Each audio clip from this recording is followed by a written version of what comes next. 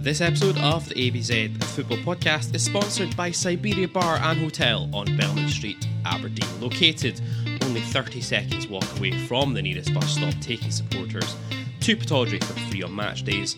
Siberia Bar and Hotel is open 7 days a week, all year round, and get fired in with our exclusive discounts. Head to the bar and quote the phrase ABZ Pod, that's ABZ Pod, for a £3 pint of Foster's, £4 for a pint of Moretti or dark fruits, or £5 for a pint of Fierce or a daiquiri any day of the week, including match days. Come on, you Reds.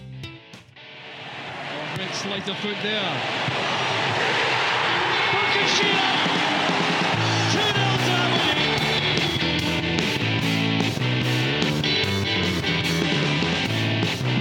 It is Madison! And he's done it!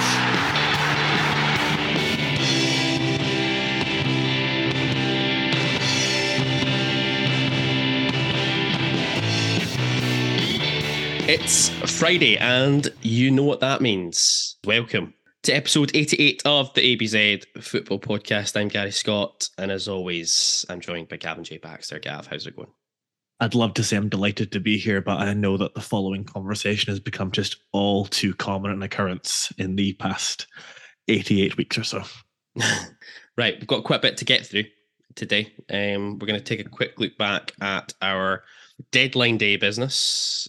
We'll have a look back as well at the 3-1 defeat at home to St Mirren on Wednesday evening, and we'll take a look ahead to Saturday's, let's call it, it's kind of become crucial all of a sudden, clash with Motherwell at Pittodrie as Stevie Hamill brings the Steelmen back north for the second time this season. But first, deadline day, Gav, was it as exciting for you as it was for me? A lot of incomings and outgoings, wasn't there? It was a bit different from the past. Well, certainly the past one anyway. You say that. It was like an inverse of the infamous 2021 transfer window where we just decided we didn't have any defenders anymore, so signed a whole bunch of guys on loan till the end of the season. Let's go through them, shall we? Yes, why not? Cool. So not strictly speaking deadline day, but arrived in the last couple of days, certainly. Matty Pollock in on loan from Watford, 21-year-old centre-half, over 100 first-team appearances to his name already, mainly via loans at Grimsby Town and Cheltenham. Made his Watford debut earlier this season as well in the Championship. He's had 3 appearances there this season. Kind of hailed as being a relatively promising youngster, as every single player we signed from England appears to be. I think he came through the Leeds United Academy. Initially, interesting one here. A friend of the show, Tommy Hoban, apparently had quite a bit to do with convincing Matty Pollock that his future, or certainly his immediate future for the next 6 months, late at Pittodrie ahead of Hibs. And yeah, I gave Tommy a wee nudge just to see if this was true, and indeed it was. And he indicated that he thought, good guy, hungry to play, thinks he'll do a good job for us. We're going to touch a little bit on the game on Wednesday night where a few of these guys made their debuts, but just, I guess, any initial thoughts when you heard the news about the signing of Matty Pollock? Well, my instinct on the point about Tommy Hoban is that, I believe if I remember rightly, Tommy Hoban's gone into the financial services game. He has. Post-retirement. I hope that his advice to his clients is better than what he's dished out to Matty Pollock here. All you can be fair, Matty Pollock had a choice of Aberdeen or Hibs, so... And he picked the team that lost 6-0 to Hibs. Fair play. Clearly saw an opportunity to play. Oh, yeah, because clearly, Paul Hanlon would have been just far too big an obstacle to get past. Well, Paul Hanlon was for our strikers last week, so... all you can really go on. I mean, there's a good level of experience at first team level there, albeit with, Grimsby, who I assume must be a National League team, and Cheltenham, who I think are League 2. I imagine Grimsby have been National League and their League 2 just now, I think. Okay, so just going off the basis of what we saw on Wednesday, he's got a very good size about him. Probably made Curtis Mainfield cripplingly insecure with the size of those delts. And yeah, he looks promising. Initial feedback from myself be that this is a guy I think that could be a rather good piece of business. Okay, well, we'll come on to the game on Wednesday night in a minute or two. Next up, through the doors, Jay Gorter. Yes. 22-year-old goalkeeper on loan from Ajax. Joined Ajax in 2021 from Go Ahead Eagles, but had made about 40 appearances for them prior to making the move to Amsterdam. Again, now we didn't see Gorter at all on Wednesday night. His international clearance still not through yet, but I guess just your thoughts on us going Dutch for the second time. Well, not say for the third time, technically speaking, with a goalkeeper, but for the second time this season in between the sticks or the sticks. Double Dutch this season. Again, very good level he's coming from in Ajax. Has had, I think, 1 or 2 seasons under his belt with his previous club, so decent level of experience. Seems like he's highly rated. Ajax, I think, signed him up to a year-long extension before loaning him out here, so they must have plans for him in about their... Scared of Davy Cormac's megabucks. Cormac coins. I'm sure that's what it is. Be intriguing to see what exactly his role he's going to fit when he's available. I'd imagine he's going to come in and take the number 1 jersey, especially up until Kelrus comes back. And what will be interesting for me is, given that you've also got Tom Ritchie being loaned, his loan terminated with Peterhead, he's back in the fold. It'll be interesting to see what happens with Joe Lewis when everyone's back and available. Yeah, I think if I was a betting man, and I think I said this during the week, I would suspect that when Kelrus is back fit, that it'll obviously then be a shootout between Roos and Gorter for the number 1 jersey till the end of the season, and I wouldn't be surprised to see there being a mutual parting of the ways with Joe Lewis from the club, either at that moment in time or at the end of the season. I think it's still a bit unclear as to how long Roos is going to be out for, but I expect Joe Lewis will leave Pittodrie either at the end of this season or before, depending on how quickly Roos comes back again. I tend to agree. All being well, if Gorter's available on Saturday, it wouldn't shock me if Wednesday was the last time we see Joe Lewis on an Aberdeen shirt. Yeah, and I was going to maybe come on to that when we come through the review of Wednesday evening as well. It's hard to kind of make a call about Gorter at all at the moment. Obviously, again, you can do all the YouTube analysis all you want. There's some clips of him where he looks like a very, very, very impressive goalkeeper. Lots of good saves, got a good frame on him, decent size, etc. People kept on. I think he played for Ajax against PSV in the, let's call it the equivalent of the Charity Shield or something, the Community Shield, at the start of the season, and people were pointing at that and going, "Oh, it looks a bit ropey," because he came for one cross ball and didn't get to it. And there was one, people were kind of saying that like a long range effort came to him. Have you seen the video I'm talking about? I've not, but what you're saying sounds like Kelrus. Yeah, but there's one as well. A long range effort comes at him and it's kind of straight down his throat, and he kind of parries it and it spills out, and a PSV player scores. I think PSV won the game 4-2 eventually. But what I would say is, looking through the goals, the only one I think he's at fault for is actually the one where he tries to come for a cross and doesn't get it. I think the one he parries out, when you see the angle behind the goal, that ball is moving all over the place and it dips on him like horrendously badly at the last minute. So I don't think I'd have a huge amount of issues there, but let's wait and see what happens with him. Next in was Angus MacDonald. Excellent name. Great name. Excellent name. Horrendous stuff from the Aberdeen Twitter admin and everything by not announcing as being Aberdeen Angus or whatever. Just I know. It was right there. Yeah. On that point, because we've seen it again this week, our Twitter admin at Aberdeen, terrible stuff. It's far too serious, isn't it? I don't know. I've enjoyed the St Mirren admin shithousing. I don't know if levity is something that I think it would be a bold move to try and bring a level of humor and levity to our current situation. We've never had it, even when things were going well. We've never had it. We've never had that kind of like just that little bit of, even the old transfer introductions. We don't really seem to go over the full-fledged banter years kind of. Yeah, exactly. Ideas that you see a lot of clubs engage in, but I don't know. Depends who our Twitter admin is. Well, that's it. Dave. Could well be Stephen Gunn for all we know. Maybe that's. Have you seen the clip of them in Stuart Milne and Dave? I have seen the footage of our football monitoring board taking in the red card. Yes. Yeah. So maybe that was what it was. Maybe he was just trying to remember his login details for the account. Anyway, Angus MacDonald, 30 years old, signed on a short-term permanent deal until the end of the season after he was released earlier on deadline day by Swindon Town.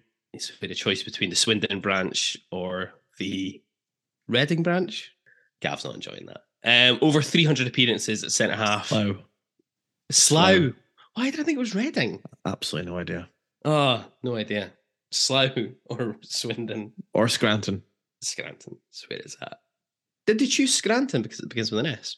Maybe. There's a question. Maybe. I never considered it until now. Anyway, over 300 appearances for the centre back through the English leagues, featuring for the likes of Barnsley, Hull City, Rotherham, and then Swindon. That's a list of working class towns if ever there was one. Where he joined footballing powerhouses as well. Yeah, exactly. Where he joined last summer at Swindon. He was made captain straight away and then released in January, which appears to be a pattern for clubs. What kind of tin pot club would get involved in that kind of patter? Especially one 2 years in a row. Has got floppy hair. Once dated Alexandra Burke, who said he was such a knob that she would never date footballers again. Now she goes out with Darren Randolph, I think, so who knows. My favourite thing about the entire signing of Angus MacDonald was the Swindon fan who just appeared on, I think it was Aberdeen Twitter, or it might have been on Swindon's Twitter, basically just saying, can't defend, can't pass, can't run, tells his fans to fuck off. I was like, right, sounds exactly what we're after. I would say, again, based on my one game's worth of evidence, that he can defend. It's not fast, but he can run. Gav, can he defend? Here we go. Gary's in on the player already. One game in, writing him off. I'm just much like he did Barry Robson, worst manager of all time. Right, well, let's keep our powder dry. But is this not one of these though? Again, it's a little bit like, okay, actually, we'll come on to the next one, and then we could talk about the wider signings in a whole. Last in through the door, I think I'd already gone to bed by the time this one got announced, but it was on the cards for quite a while during the course of the day. And I'm going to murder his name here. I know I am. Dylan Markande, 21-year-old attacking right winger, or Mark Andy. I don't know how to pronounce his surname. There's an extra A in there that shouldn't be there. An attacking right winger, signed on loan to the end of the season from Blackburn Rovers, joined them in January 2022 from Spurs. Yeesh. I wonder if there's a wee bit of a ish there from Gavin. Red flag as soon as the name Spurs comes into the equation. Yeah, I wonder if this is perhaps a Mowbray brother link up, because Tony would have signed him for Blackburn Rovers for Spurs. Obviously, Darren here as head of recruitment. He's only had 6 appearances in first team football before he joined us. Hailed as being a very kind of attacking winger, very exciting, etc. Again, this one just feels a little bit to me, I don't know. I think the 4, Jay Gorta put him to one side because we clearly needed a goalkeeper in after the Kelroos injury. Now, we clearly needed defensive cover as well. We've been crying out for it all January. But I do kind of feel that these 3, Pollock, McDonald and Markande, feels a little bit scattergun, doesn't it? It feels a bit panicked and a bit rushed and a bit last minute. It feels very much the antithesis of what we were told we were going to be as a club going forward with our recruitment strategy. Do you think the last 2 years have been an antithesis of what we were told we were going to be? Well, the football club as a whole. It definitely does feel like, we've clearly... It's hard because you wonder, like, were we going along with the basis that Jim Goodwin was still very much the head of the table as far as recruitment goes, and then we decided to sack him, and now... He's no longer the one.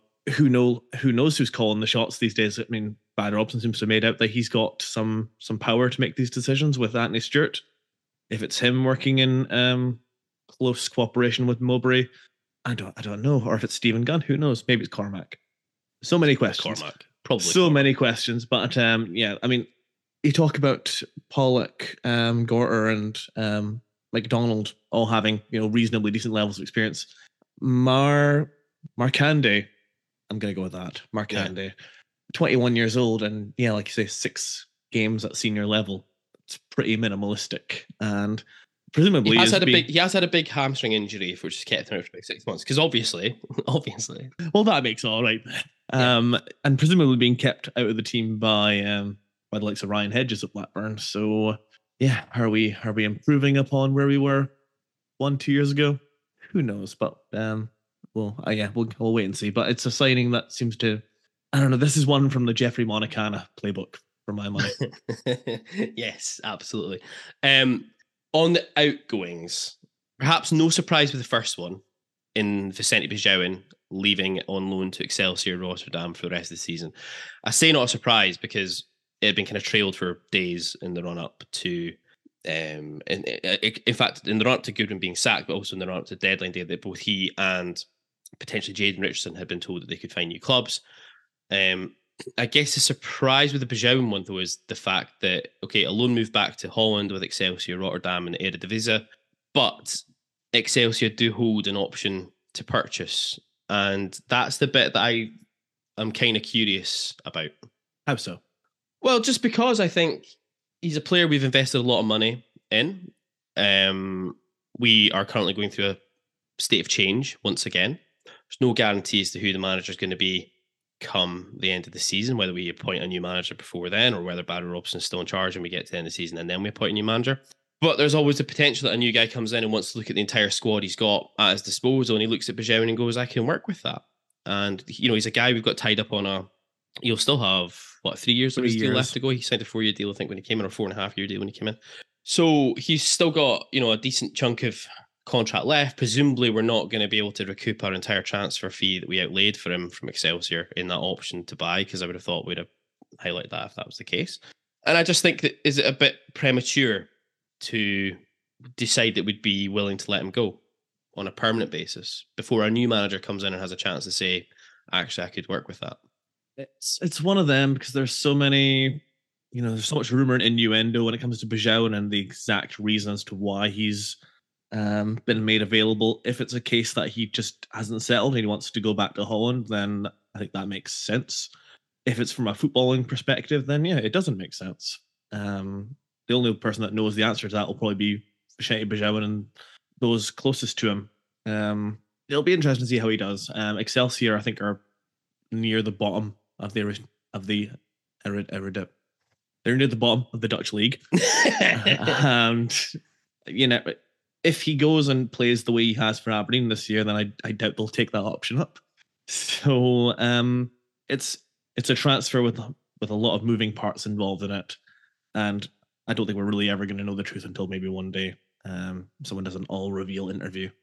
But yeah, it's from our end, it's just premature. If we can recoup anything like the money that we paid out for him, then so be it, and we move on. Unfortunate the way it's played out, because I think we all had pretty high hopes for him when he came in, especially that first few months. Yeah, and I definitely think there's a player in there. I really do. I think there's a player there. I think it feels to me they just need a manager, a character of some sort to kind of really just get the best out of Vinny Bajau, and to work with him and work with his personality and everything to get the very best out of him. But hey, let's see where we're at on that one. And I guess the bigger surprise of the day, because I think we all expected maybe Jayden Richardson to go. There was obviously Marley Watkins was being touted to a number of clubs, and a number of clubs were interested in him. Nothing eventually came of it. There was strong rumours through the course of the day that he was going to go to Dundee United, probably to replace Tony Watt, and that never came off. So if we've just led United along the garden path all day, they've sold Watt, or they've let Watt go to some in, and then we've gone, actually, no, he's not coming. Then I'm all right with that. That's kind of funny. Danny Povara, I'm kind of surprised nothing happened with him. But the big surprise, I think, was what developed really rapidly through the last few hours of the transfer window, which was the move of Anthony Stewart to MK Dons on loan to the end of the season. And like I say, it looked as though this was going to be a permanent deal as well. From what we heard, the permanent deal didn't quite materialise. Clubs unable to quite agree a fee for him. Aberdeen were looking for some form of fee back in. And I think potentially about the structure of Stewart's contract, because obviously he's got a contract that runs until the end of next season. The peaks and troughs of wages and all that had to be renegotiated. And I think it got to the point that basically a loan was where we went. That's what's happened. So I guess, Gav, on one hand, surprised he's been let go. I don't think any of us woke up on deadline day expecting Stewart would be leaving the club.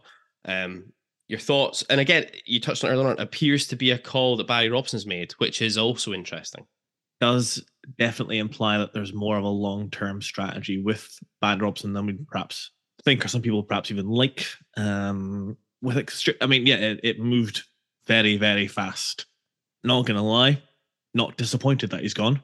I think he's a very, very, very limited player all round, and was kind of thanking the footballing gods when it sounded like MK Dons were going to give us some actual real cash money to get him out the door and take him off our hands.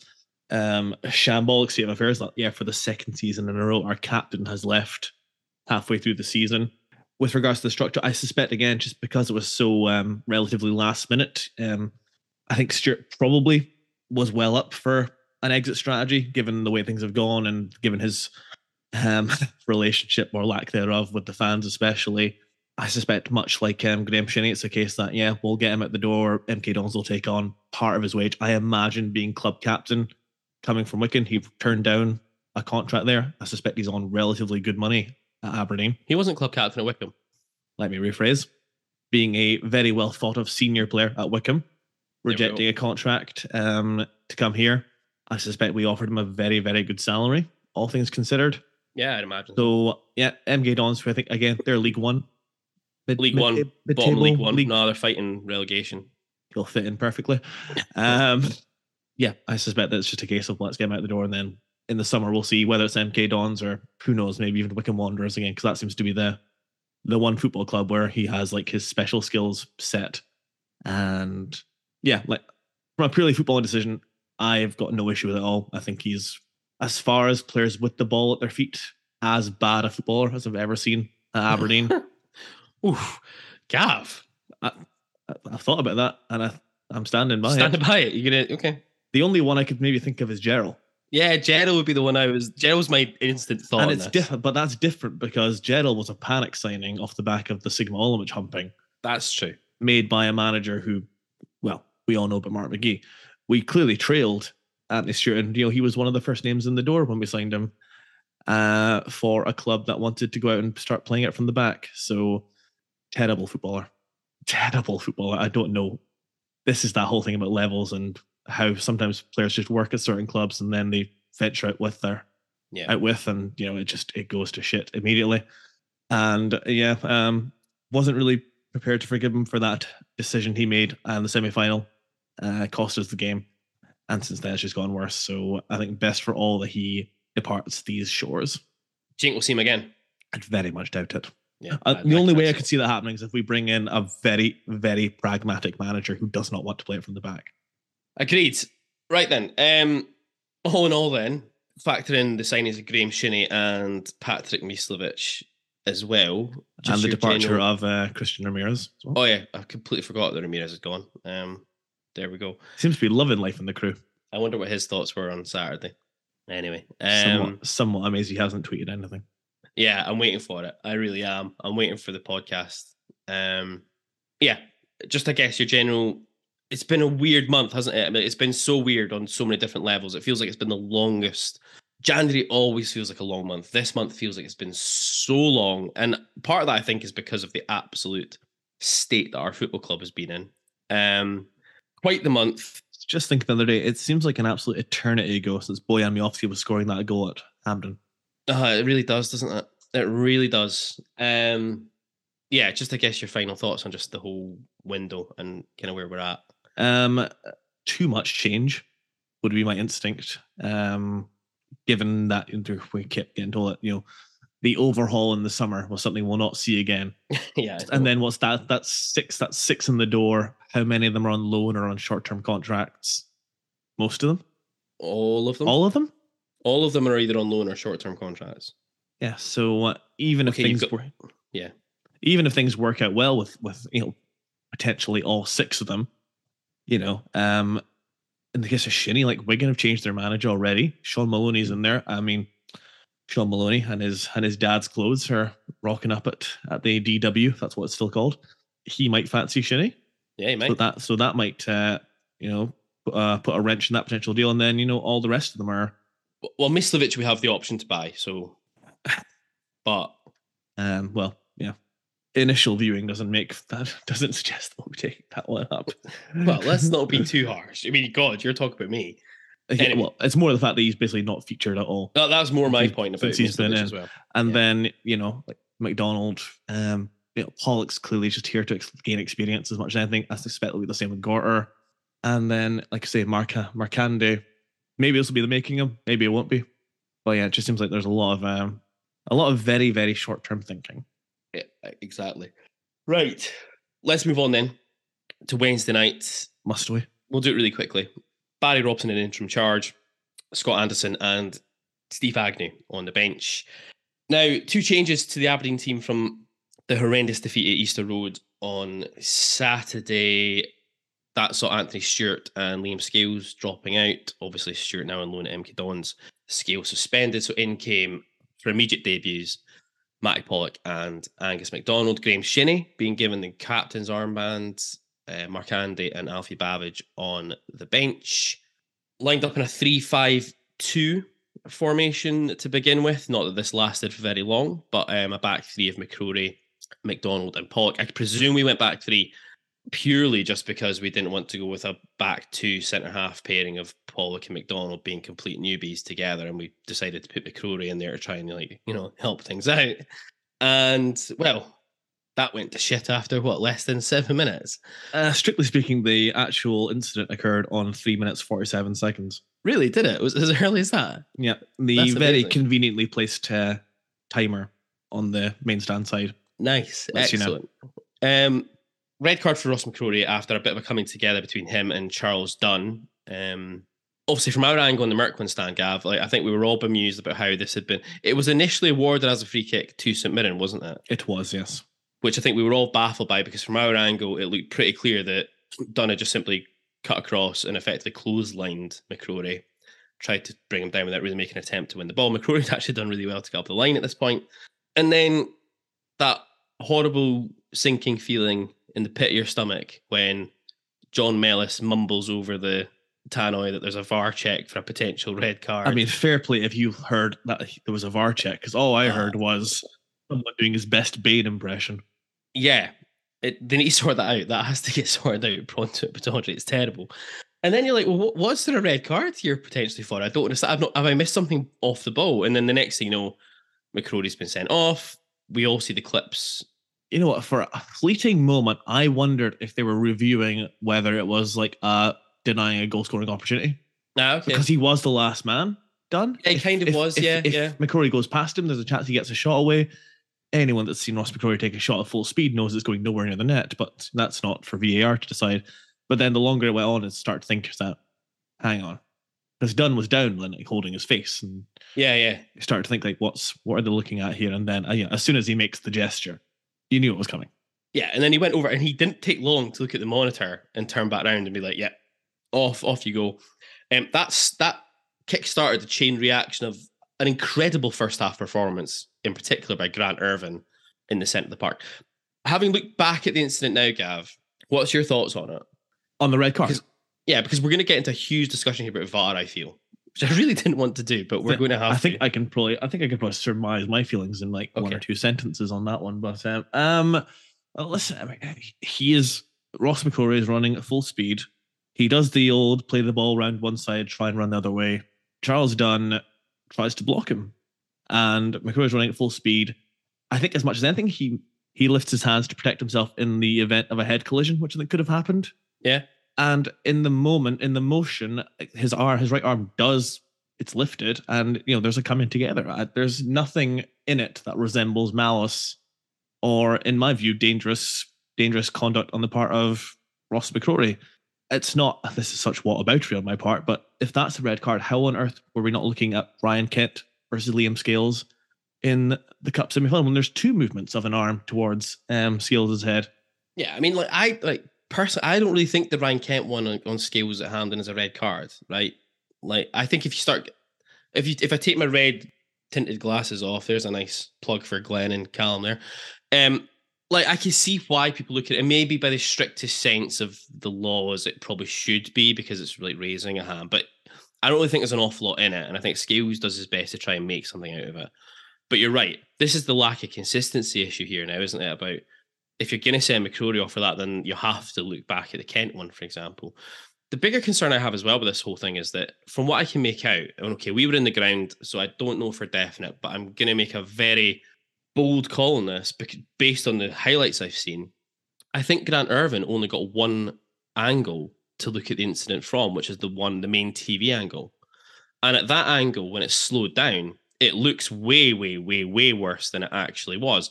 And this is the problem with using VAR, where you've got a limited number of camera angles. If there was an angle from the Merkwin Road end looking back up the pitch, that incident looks very different. I don't think he even comes close to giving a red. Well, actually, based on the rest of Grant Irvin's performance during the day, fuck knows what he does. But anyone with a normal set of eyes and no tendencies is going to look at that incident in a completely different way if they've got a different camera angle to look at. And also if it's not slowed down to the nth degree. when you watch that incident with context at full pace, there's nothing in it. No one on the St Mirren team, the St Mirren bench, who were the closest, I would suggest, to the incident, would have been the St Mirren bench, because we've switched benches now again. Yep. No one on that bench was appealing for anything. You know, normally if somebody poleaxes somebody with an elbow, everyone's going mental about it. There was none of that. There was nothing. Speaks volumes to what I believe to be a referee that's probably never really played football. Yeah. And doesn't understand the mechanics of what happens when, especially when you're running at pace and there's a collision. I can't get my head around it. I did want to bring up, this was meant reference to me by a friend. There's an individual on Twitter. I'm reliably told this is correct. At Delboy200963. This is Derek Clark, who was a first-class assistant referee in the Scottish game. Mm-hmm. Ran the line at the 2007 Cup final between Hibs and Kilmarnock. Okay. Now, if Peter Walton's broadcasting career has taught us anything, it's that there is clearly some kind of referees union and they all just back each other no matter what. Yeah. Derek tweeted, as a former first-class referee, I feel qualified enough to state that Grant Irvin should never referee at Premiership level again. Red card aside, he was aggressive, confrontational, unfit, and out of position from the first minute. I hope, but can't see, the Scottish FA and head of refereeing, Crawford Allen. Crawford Allen's the head of refereeing in Scotland. What a thought that is. Calling him in and questioning his fitness and ability. Let's be honest, it's a crapshoot who you pick, isn't it? Oh, that's fair. He looked as if he was relying on VAR to cover his pathetic performance, and as such was nowhere near the standard of referee required for top-class football, even in Scotland. Now, there's so much of that I completely agree with, because, you know what, take the red card aside, the whole night his decision making was just baffling, and I'm sure that I'm not suggesting this was like cheating. I'm sure if he had the opportunity to screw St Mirren, he would have done the same thing. And there were so many instances where, like, Graham Shinney or Joe Lewis or some of our senior players were, I think, trying to talk to him to probably just get as much as anything a semblance of understanding into what goes into his decision making when he's on the pitch. And he does this. It's that stupid backwards trot that must be the first thing you learn at refereeing school, or we'll just dismiss them away. Well, there was a VAR check going on at one point for something. I don't know what, because there was loads of VAR checks. I mean, I think we played 102 minutes of football on. Mm-hmm. Well, there was 102 minutes of game time. I don't know if there was 102 minutes of football played on Wednesday night, but there was one point, there was a VAR check going on, and I think nobody had a clue what it was for. But Ilber Ramadani went up to him and was literally clearly just asking, what's the VAR check for? Like, what is it? What's being looked at? And he was giving him the whole, like, waving him off. And it's like, if you can't, as a player, come up to a referee and ask a simple question about what's getting looked at, like, where do you stand? Where do you start with that? Yeah, it's the, who's the referee I'm thinking of? There's one in Scotland who's just, his arrogance was off the charts. There's been loads of them, though. I know, there's one that always stood out to me. I can't remember who it is now, but it's just that thing. Like, when you have these people who I firmly believe, like, there's so many top class officials in Scotland who clearly didn't play football. Like, Willie Collins is the perfect example. You ever watch that guy at half time or full time, if the ball's rolled towards him, watch the way he bends down and picks the ball up. Yeah, it's so true. Just tells you all you need to know about him. And the arrogance of these guys is just off the charts. You think it was Steve Conroy? Quite possibly. Bobby Madden was the same. Although, to be fair, on Wednesday, I was kind of pining for Bobby Madden. Maybe that's the long game. Maybe we'll bring Bobby back. We'll bring Bobby Madden back on a record transfer fee from England, because we didn't know how good we actually had it. All round, I mean, just a pitiful performance from the referee. And the thing is, people lose their jobs over results of this, but nothing will happen at Grant Irvin. No, absolutely. And this is another point, though, about the whole issue with VAR now is, of course, because in a game like Wednesday night, where you basically had, it was basically an entire card of top flight games, wasn't there? There was Hibs and Ross County was the night before, but you had basically the entire card. So then you've got obviously the referees you need at the games, plus their assistants, plus a fourth official, but then you need 2 VAR officials per game, apparently.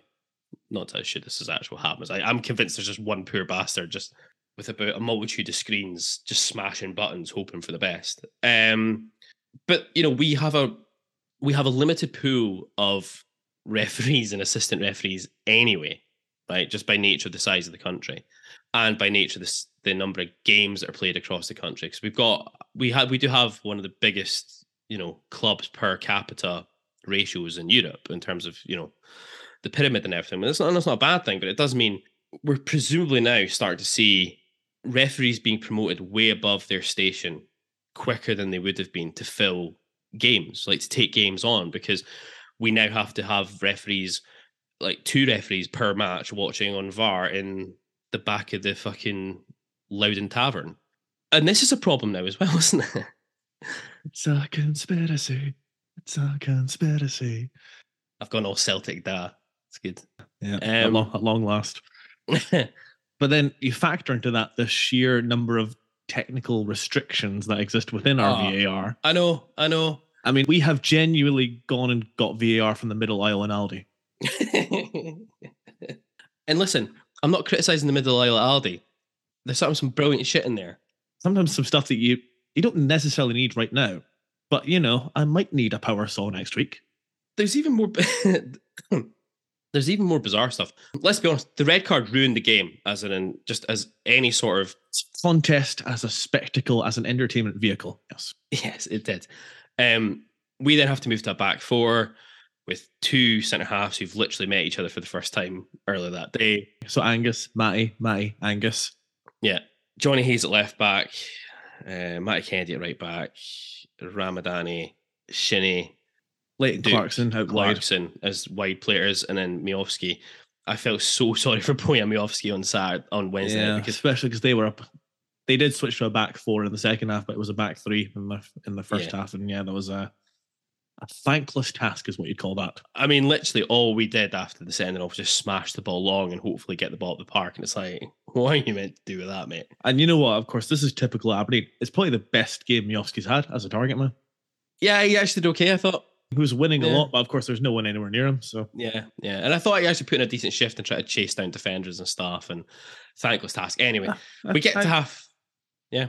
I was going to say, I thought, doing the maths here, I thought 8 of our outfielders showed a lot of endeavour when we went down to 10. Yeah, so anyway, get to half-time, 0-0. Curtis Main missed an open goal somehow in that first half as well, catching his studs in the turf when he had an open goal from 18 inches. I would like to laugh about this, but I know it's about to come, so let's not do too much of that. In the second half, Declan Gallagher came on for St Mirren at half-time. Probably the easiest 45 minutes Declan Gallagher's ever had at Pittodrie, it's fair to say.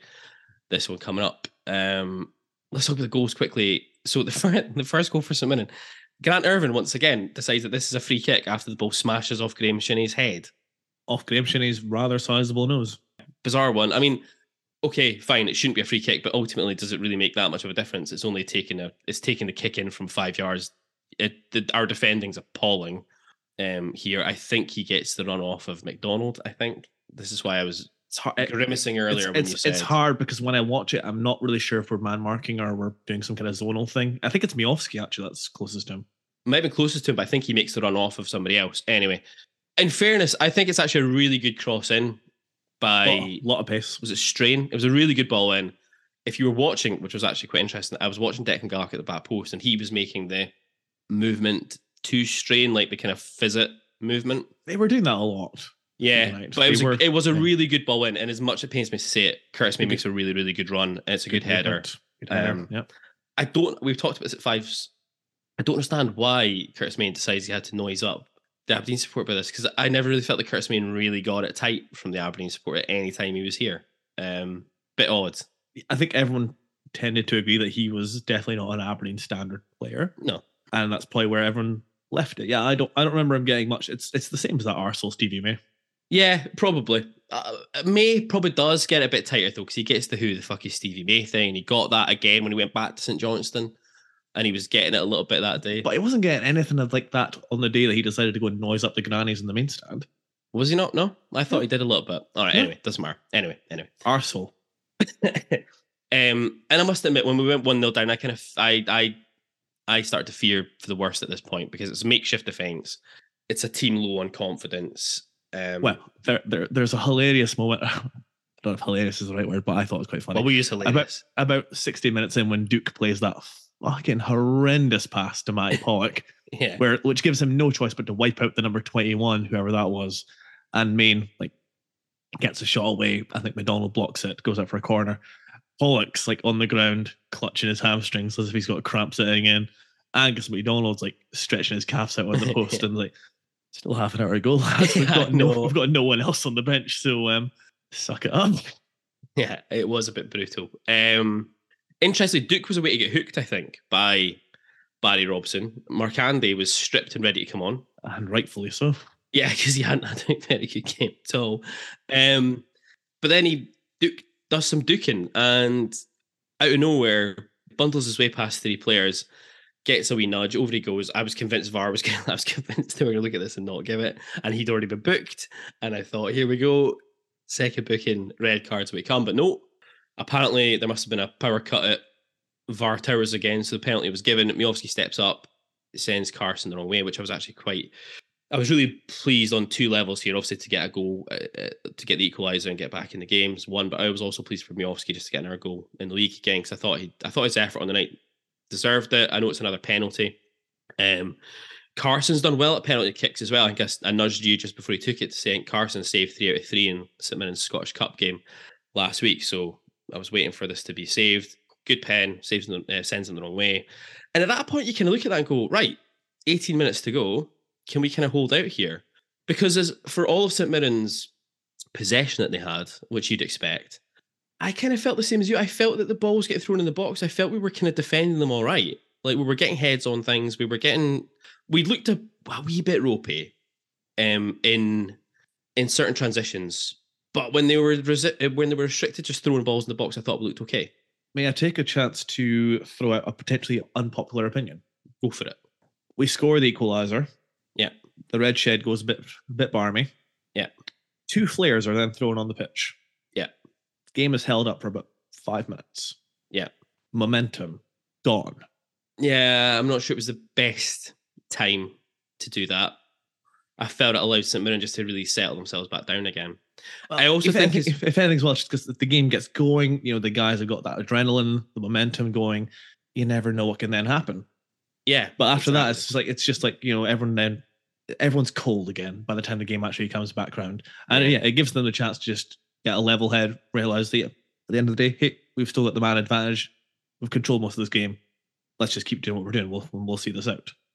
Do you think as well, though, should Robson maybe have thought about making a change or 2 at this point? I mean, we were dead on our feet already by this point. We were going to make changes. I think Markandi was coming on, and I can't remember. I think Coulson was stripped. Yes, that's right. Given the sheer toll of playing for effectively the whole game up to that point with 10 men, fresh legs would have definitely helped us out there. I don't know, Barry Robson. We were talking about as just before, a guy was definitely kicking every single ball that was on there. And after the last 2 managers we've had, having a manager on the touchline who's a bit animated and showing a little bit of passion, not hating that, but maybe a lot of his kind of coaching education has come under Derek McInnes, and in those situations, Derek tended to stick with the guys that he had at his disposal and was not keen to make changes unless he needed to claw a game back. And so I think that was maybe a mistake on Robson's part, and hopefully something he'll learn from.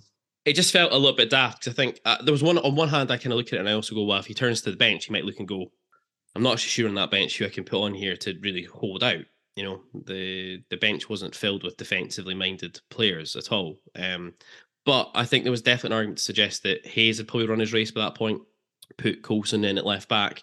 Coulson's not played well in recent weeks at all, but at least he would bring a bit of freshness and a bit of pace. Hopefully can close people down. Maybe bring Clarkson or Duke off, or both, and put Barron in alongside Shinnie and Ramadani, give another kind of shield in there, and maybe someone like Duncan for Duke, and he's just going to be asked just to basically run around and chase after people. Duncan or Markandi, there's options there, or Watkins. There are options there. Yeah, but bizarrely we then decided not to do anything, and then for 9 minutes later, Main scores his second. Best goal Curtis Main will ever score in his life. Yeah, it was a really good goal. We were right behind it. Dennis Bergkamp-esque. Yeah, disappointing. Touch, swivel, volley, all in one movement. Yeah, and it was in from the moment it Unbelievable. left his foot, wasn't it? Like we were right Just behind it. bending away from Joe Lewis all the time, hits the side net. It's a perfect finish. Indeed, Christ. And then we make changes. Duke and Clarkson coming off for Watkins and Marcandy. And then it's all over just a few minutes later anyway. A corner kick, Gallagher over the header. Hayes looks like he's cleared off the line. Watt taps it in from an offside position. The goal's disallowed initially. Referee, the assistant on the main stand side, flags for offside. And then VAR gives the goal later. Now, again, this doesn't affect the end result of the game, right? Because we weren't going to come back and get a 2-2 draw, I don't think. I couldn't see it happening. But how the fuck is VAR given that as a goal?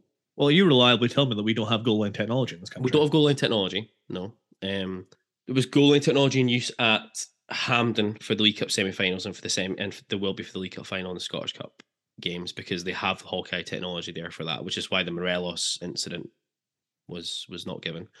But we don't have goal line technology as standard in Scottish football. And I'm not entirely sure VAR is meant to be utilised to check goal, no goal decisions. I need to go back and check this again. But even if it is going to be used for that, surely you need to have the right camera angles for this. And I've only seen one camera angle that they've used, which is from an angle from the south stand looking down towards the goal, but you're at an angle. And from that image, I don't think you could tell whether that is over the line or not, especially given we all saw all of the noise and everything that came after the no goal kick decision at the World Cup it was Japan, wasn't it? Japan against, who did they play?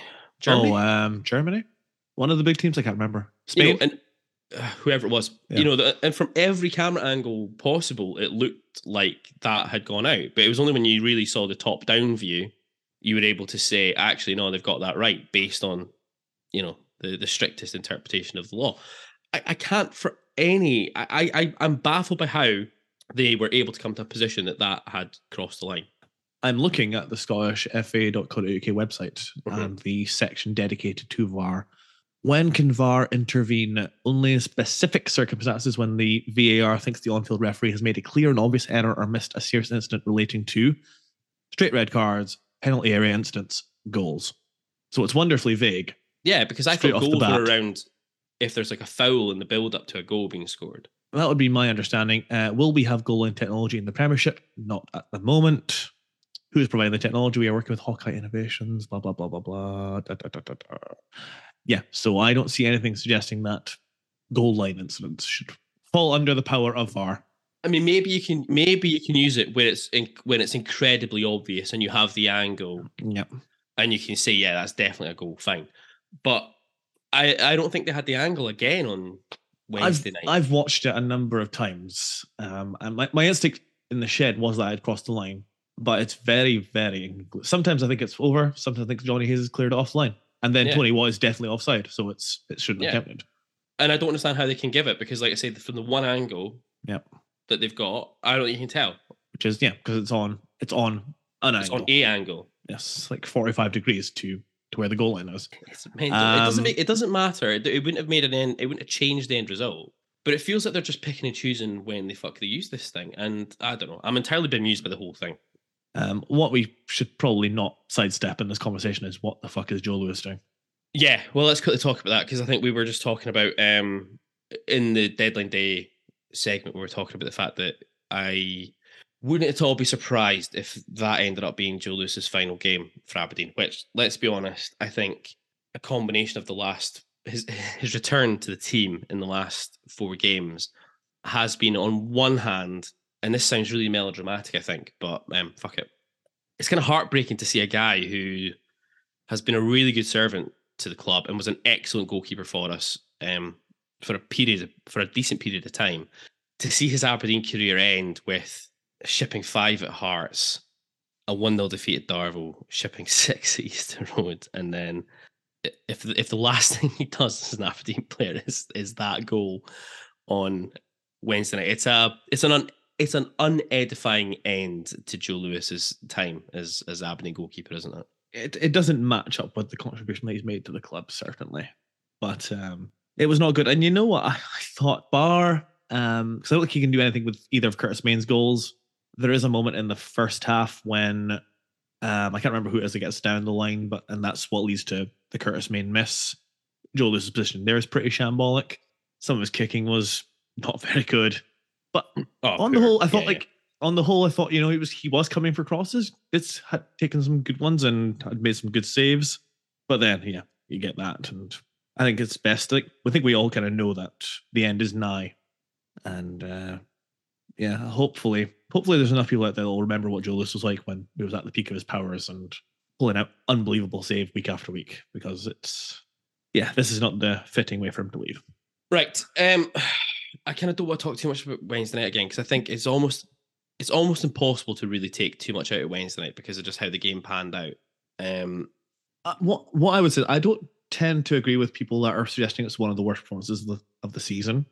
I think when you're down in 10 men so early on, if you'd given me the setup that Aberdeen play St Mirren after having lost 5-0 to Hearts, 6-0 to Hibs, and now they're down to 10 men within minutes of the game starting, and they've got a brand new centre-back pairing, and you ask me what happens, I'm not sure I would say that, well, I think we'll hold out for 50 minutes, and then we'll go 1-0 down, and then we'll get it back to 1-1, and then we'll lose it in the final stages. I thought it was a lot more spirit within the team, a lot more effort, and I thought, in the first half especially, that we were still able to create some problems for St Mirren. I think that maybe died out in the second half until Duke wins us that penalty. But we're back in the game, and then it's a very uncharacteristic moment of brilliance from Curtis Main that takes the game away from us. So, by Robson's decisions, personnel-wise, not what I would have done, not what I would have gone with, but I actually think there are some positives to take from it. And with 11 men, I think that's a different game altogether.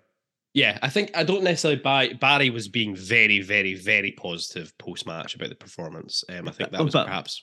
What else can he do? He's got to build some level of confidence in the team. Yeah, absolutely. He has to. And I think it's just part and parcel of the game, isn't it? He needs to try and build that level of confidence, and that is what it is. But yeah, I feel that there was not really much I could really take away from the game on Wednesday night as a whole. I think we just have to kind of dust ourselves down, and we need to go again, as they would say on Saturday. I guess the bigger concern is just simply the fact that results kind of loosely went the way we would have hoped on Wednesday night. Results went exactly the way we wanted them to go. But instead, we now find ourselves, really kind of cut adrift now a little bit from, we're still sitting in 7th, 29 points. But what we are now is we're sitting 4 points off St Mirren now, who are in 4th, who do have a game in hand. Interestingly, St Mirren are kind of really now starting to close in on Hearts. If they win their game in hand, they'll only be 3 points behind Hearts. Hearts still 39 points, still 10 points ahead of us. I mean, it's still not out of the realms of possibility, don't get me wrong, that we can get up in that 4th spot, but it's just that worry, isn't it? That the longer we go without picking up a result, or picking up a win, you start to just look more and more over your shoulder, don't you, a little bit? Yeah, it's what makes Saturday against Motherwell so critical. Exactly. We're going to come on to that in a minute or two. If you're going to do it, Gav, a top dawn from Wednesday evening. Oh, Christ. A top dawn. You don't have to if you don't want to. There's probably someone in there that I could pull out. No, there isn't. There we go. I thought Miofsky did well. Yeah, I'd go Miofsky. I thought it was pretty thankless stuff he was asked to do. So I am just looking at the BBC website. Nottingham Forest have signed Andre Ayew till the end of the season. That makes him the 29th signing since they returned to the Premier League. Great stuff. Their team meetings must be boisterous. Yeah, I thought you had a maximum squad size in the English Premiership. I thought it was 25. 25 or 26. Anywho, but you can pad it out with young players though. But do they have to be homegrown young players? I'm not sure. Or is it just under 23s? Anyway, who cares? Sure. But I just like the idea of signing 29 people. Fair play to Scott McKenna, though he's still in there. Yes, absolutely. As you touched on as well, the Aberdeen Real Madrid link strengthened further with the possibility that McKenna will play in front of Keylor Navas. Yeah, when Scott McKenna was playing alongside, I don't know, Anthony O'Connor. I was trying to think of any goalkeepers we had in that time. Scott McKenna played with some decent goalkeepers. That doesn't work. Anywho, will we shut down Wednesday night now? Yeah, let's turn our attention. Let's put it to the back of our minds. Okay, let's do that. So that's going to wrap up the first half of this episode. Join us after the break for our preview of Saturday's Clash of the Jobbers at Pittodrie Stadium as Motherwell face Aberdeen.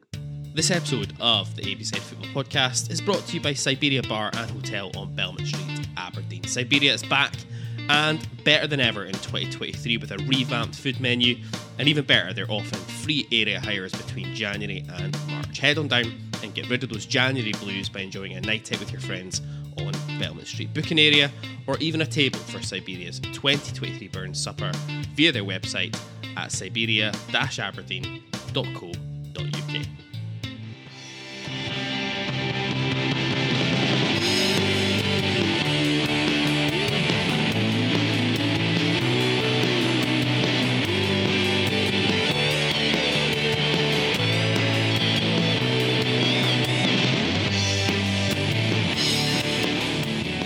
Welcome back to the ABZ Football Podcast. Before we move on to our preview of Saturday's fixture with Motherwell, just want to give a quick shout out to Robin Barkley for his contribution to the ABZ FP Beer and Coffee Fund this week. Much appreciated, Robin. We see you. Your bread's appreciated. If you'd like to help keep us fueled in beers or coffees, please head on over to ko-fi.com/ABZ Football Podcast. It is very much appreciated. Now, Gav. Yes. Saturday afternoon, the Steelmen visits Pittodrie for the second time this season. Obviously, 2 games so far between the sides this season. 1 win apiece to the away sides, a 3-2 win for Motherwell. And the third game of the season, I think it was, a 2-1 win for Aberdeen at Fir Park. Later on, one of only 2 away wins for us so far this season. It's a match for the ages, a classic of the genre. Motherwell arriving at Pittodrie on Saturday without a win in the league since October the 29th, which is a run, that makes us look like title contenders, I would suggest. This is a proper Brooklyn brawler meets Barry Horowitz setup. Oh, really? Yeah. Oh, good. Nice, Gav. Nice. Looking at Motherwell, always dangerous. So, Wednesday night, they had a 2-0 home defeat to St Johnstone. So goals, still the big issue for Motherwell. They've only scored 26 in the league so far, 13 from open play, 7 from set plays. The balance of those are penalty kicks or own goals. Kevin Van Veen, of course, is their top scorer with 9. 33 goals conceded to date. That's not the worst in the league by any sort of stretch. I mean, 35 goals, now conceded in the league, which again, still not the worst in the league by any sort of stretch. It's still 11 goals better than us. But they definitely seem to concede a lot of silly goals that they can't recover from. Also sounds very similar, doesn't it? All too similar, I might say. Yeah, absolutely. Just looking at their goals against, 23 goals against from open play, that is kind of mid-table in the league. That's from expected goals against an open play of 22.48. So Liam Kelly appears to be pretty much keeping up his end of the bargain. 10 goals conceded from set plays, though, which vastly outstrips the league on this one. Only Aberdeen with a worse set play conceded goals ratio. That'll surprise you, I guess. Motherwell, though, their set play goal against quote of 10, that's against an expected goals against of 5.87. So they are really struggling at set pieces, it would appear. In terms of team sequencing and styles and all that kind of good stuff, very middle of the road, quite quick at trying to get the ball up through the lines. They've got the second highest direct speed in the league, 1.75 meters per second. They try to move the ball. In terms of actual passes per sequence, though, as well, middling. Middle of the road, 2.46. Nothing much to say about that, in fairness. In terms of 10 plus passing sequences through the season, they've only had 70 of those. So they're looking to try and move the ball around up the park pretty swiftly. In terms of zones of control, again, pretty much giving up a lot of territory to most teams, asking you to come in and break them down effectively more than anything else. PPDA 10.8, so they are the 4th most pressing team in the league at this moment in time, but that is not particularly effective for them. They've not converted a single one of their turnovers this season into goals. So, Gav. Yes. Motherwell, Pittodrie, Saturday. It's got 0-0 written all over it, doesn't it? A barn burner. A main event in any town. Huge game for both teams. A huge game. I mean, I watched the highlights of Motherwell versus St Johnstone before we did this to get a gauge on where they are, and how they performed in the last game. St. Johnstone scored 2 very, very easy goals. They don't look like they're got a huge amount about them, Motherwell. Some curious decisions in that game as well, by the way. I'd suggest looking out for Don Robertson deciding what is and what is not a foul. So I'm not suggesting that we're the only victims of refereeing decisions in this country. Kind of on paper, like a perfect team to play against when you're a side that are just desperate for a win, especially at home. But I said that in August when we played them off the back of their defeats against, remind me of the jobbers they played, Sligo Rovers? Sligo Rovers. Which ultimately led to Graham Alexander being sacked and Stevie Hamill getting, I think at that point, the caretaker role. And yeah, that's right, yeah. He had a little bit of a bounce, but yeah, it's turned back to proper shit. And what, they're second bottom now? Second bottom, tied bottom with United. There's not bottom on goal difference. So I believe I backed them for relegation at the beginning of the season. So maybe one of my predictions will come off. Maybe. They just don't, they don't look like they've got a huge amount about them. And I can't think, Van Veen's definitely not scoring on a regular basis. No, but he will on Saturday. He will. Well, maybe. Tony Watt didn't score on Wednesday, and he always does something against us. It's so hard to predict because I'm not even sure how we're going to line up. I think we have appealed Ross McCrory's red card, so he should be available for us. Yeah. But I wonder if Bad Robson will make changes elsewhere. If we stick with the back three, which doesn't. I still think that takes too much away from us in an attacking sense. Yeah, I agree. Especially when you're at home to a team like Motherwell or even a team like St Mirren, to be fair, the way they set up. Very difficult to predict. But I do still think there was enough to take in the way of positivity out of the endeavour and the fight we showed against St Mirren. And like I say, Motherwell are not up to much at all. So it's on paper perfect, but it's too hard to predict. So yeah, Motherwell thought interesting. They've done a lot of business as well in the transfer window. Brought in a whole host of players. They've also really tried to bolster, in particular, their kind of attacking options. So they've taken in Oliver Crankshaw on loan from Stockport County forward, Michael Mandron, striker from Gillingham. Oliver Crankshaw sounds like a character from like a period drama. Totally, it really does. Riku Danzaki from Sapporo. I bet he was delighted to arrive in fucking Motherwell. What's his name? Riku Danzaki, straight out of New Japan Pro Wrestling. Motherwell trying to cash in on the old Ange Postecoglou scouting network. Yeah, pretty much. That's what's going on here, I think. Jack Aitchison, a free transfer from Barnsley. He was quite highly rated, as I remember, from Celtic, wasn't he? Who was that, sorry? Jack Aitchison. He went down to Barnsley. That's a name I remember. It's one of many names that Celtic come through that never gets anywhere near the team. Yeah, exactly. Who else we got? There's James Furlong, a centre-back from Brighton and Hove Albion. Let's be honest, we've all seen Brighton Hove Albion's under 23s and we know what they're like. And Jonathan Obika returns to Scottish football from Morecambe on loan. Now, I think Obika, he was on the bench, I think, on Wednesday evening. They did start with Van Veenenko, but I wonder if we might see a slightly different Motherwell side as well on Saturday, given that all these players came in lastminute.com, kind of similar to us. I wonder if we might see a slightly different Motherwell side once he gets a bit of time to work with them between Wednesday evening and Saturday. Obika from Morecambe, Derek Adams doing one of his old teams a wee favour there, you might suggest. Possibly. Yeah, likewise. I hadn't realised they had done that much business, to be honest. So Obika, from what I remember, was a very much kind of classical lower league English striker that comes to Scotland who's got like a lot of very good attributes, bar the ability to play football. So if they play him, I'm sure they'll provide a test of some kind to McDonald and Pollock and maybe McCrory as well.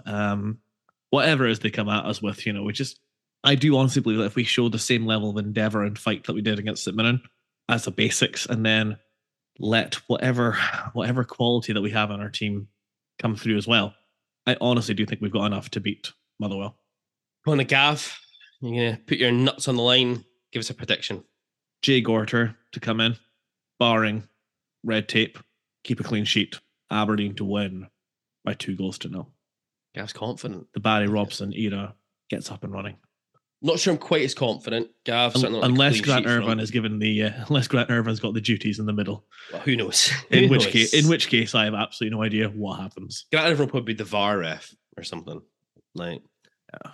Anyway, I'm not quite as confident. I don't think in terms of clean sheets, etc. I just still think we're way too makeshift at the back at the moment to even consider that. But I think we maybe, hopefully, Barry decides to go back to back four. We get a bit more width. We be a little bit more attacking, focused on Saturday. Interestingly, Motherwell have got the fourth best away record in the league, which is bizarre. If you think about where they are in the league, they're second bottom, but they've got the fourth best away record in the top flight. Crazy stuff. I don't think it's going to be an easy game. I think Motherwell will come here, and I think they will view a point here as being a good result. So I expect them to probably try and sit in. But at the same time, if I was Stevie Hamill, I'd also look at how fragile our confidence is right now and think if we were going to try and get a result to pull us out of the mire we're in, this is about as good an opportunity as there is to get one. I'm going to say Aberdeen 3, Motherwell 1. Motherwell will go a goal up, and it'll get a little bit of squeaky bum time, but we'll come through it. That's what I'm going to go for. So you're not so confident, but you do think for the first time in the season, we will go behind and come back to win a game. It's all going to come up, Barry. Okay. I don't know. I'm trying to take some of his positivity. Let's put it that way. Anyway, will that do, Scav? Ring the bell. It's time to go home. You tapping out. Excellent. That wraps up this episode of the ABZ Football Podcast. Thanks for joining us. Please remember to like, subscribe, or follow wherever you do on your podcast player of choice. Join us next time round for episode 89, where we will take a look back at Aberdeen versus Motherwell at Pittodrie on Saturday. And then I'm pretty certain we've got a week off, don't we? We don't play Celtic until 2 weeks away. So we can... Is it not next Saturday? No, I think we've got a week off. I'm pretty certain. Am I talking out my arse? I had it in my head that it was next Saturday we played. Oh, let me double check. Probably should just wrap it up now. We don't need to do this here, do we? 18th of February. Oh, no, you're right. 2 weeks. Yeah, 2 weeks. I think, is it League Cup final? I think maybe next week. Oh, we've got no interest in that kind of thing. Nope, we don't. Anyway, that'll do us. See you next time. Stand free.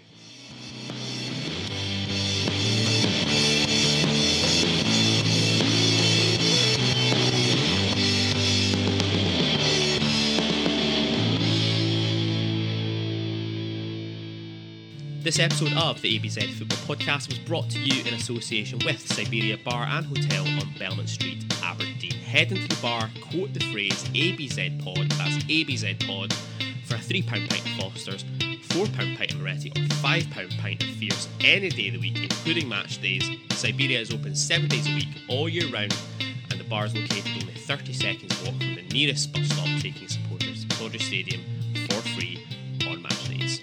Come on, you Reds!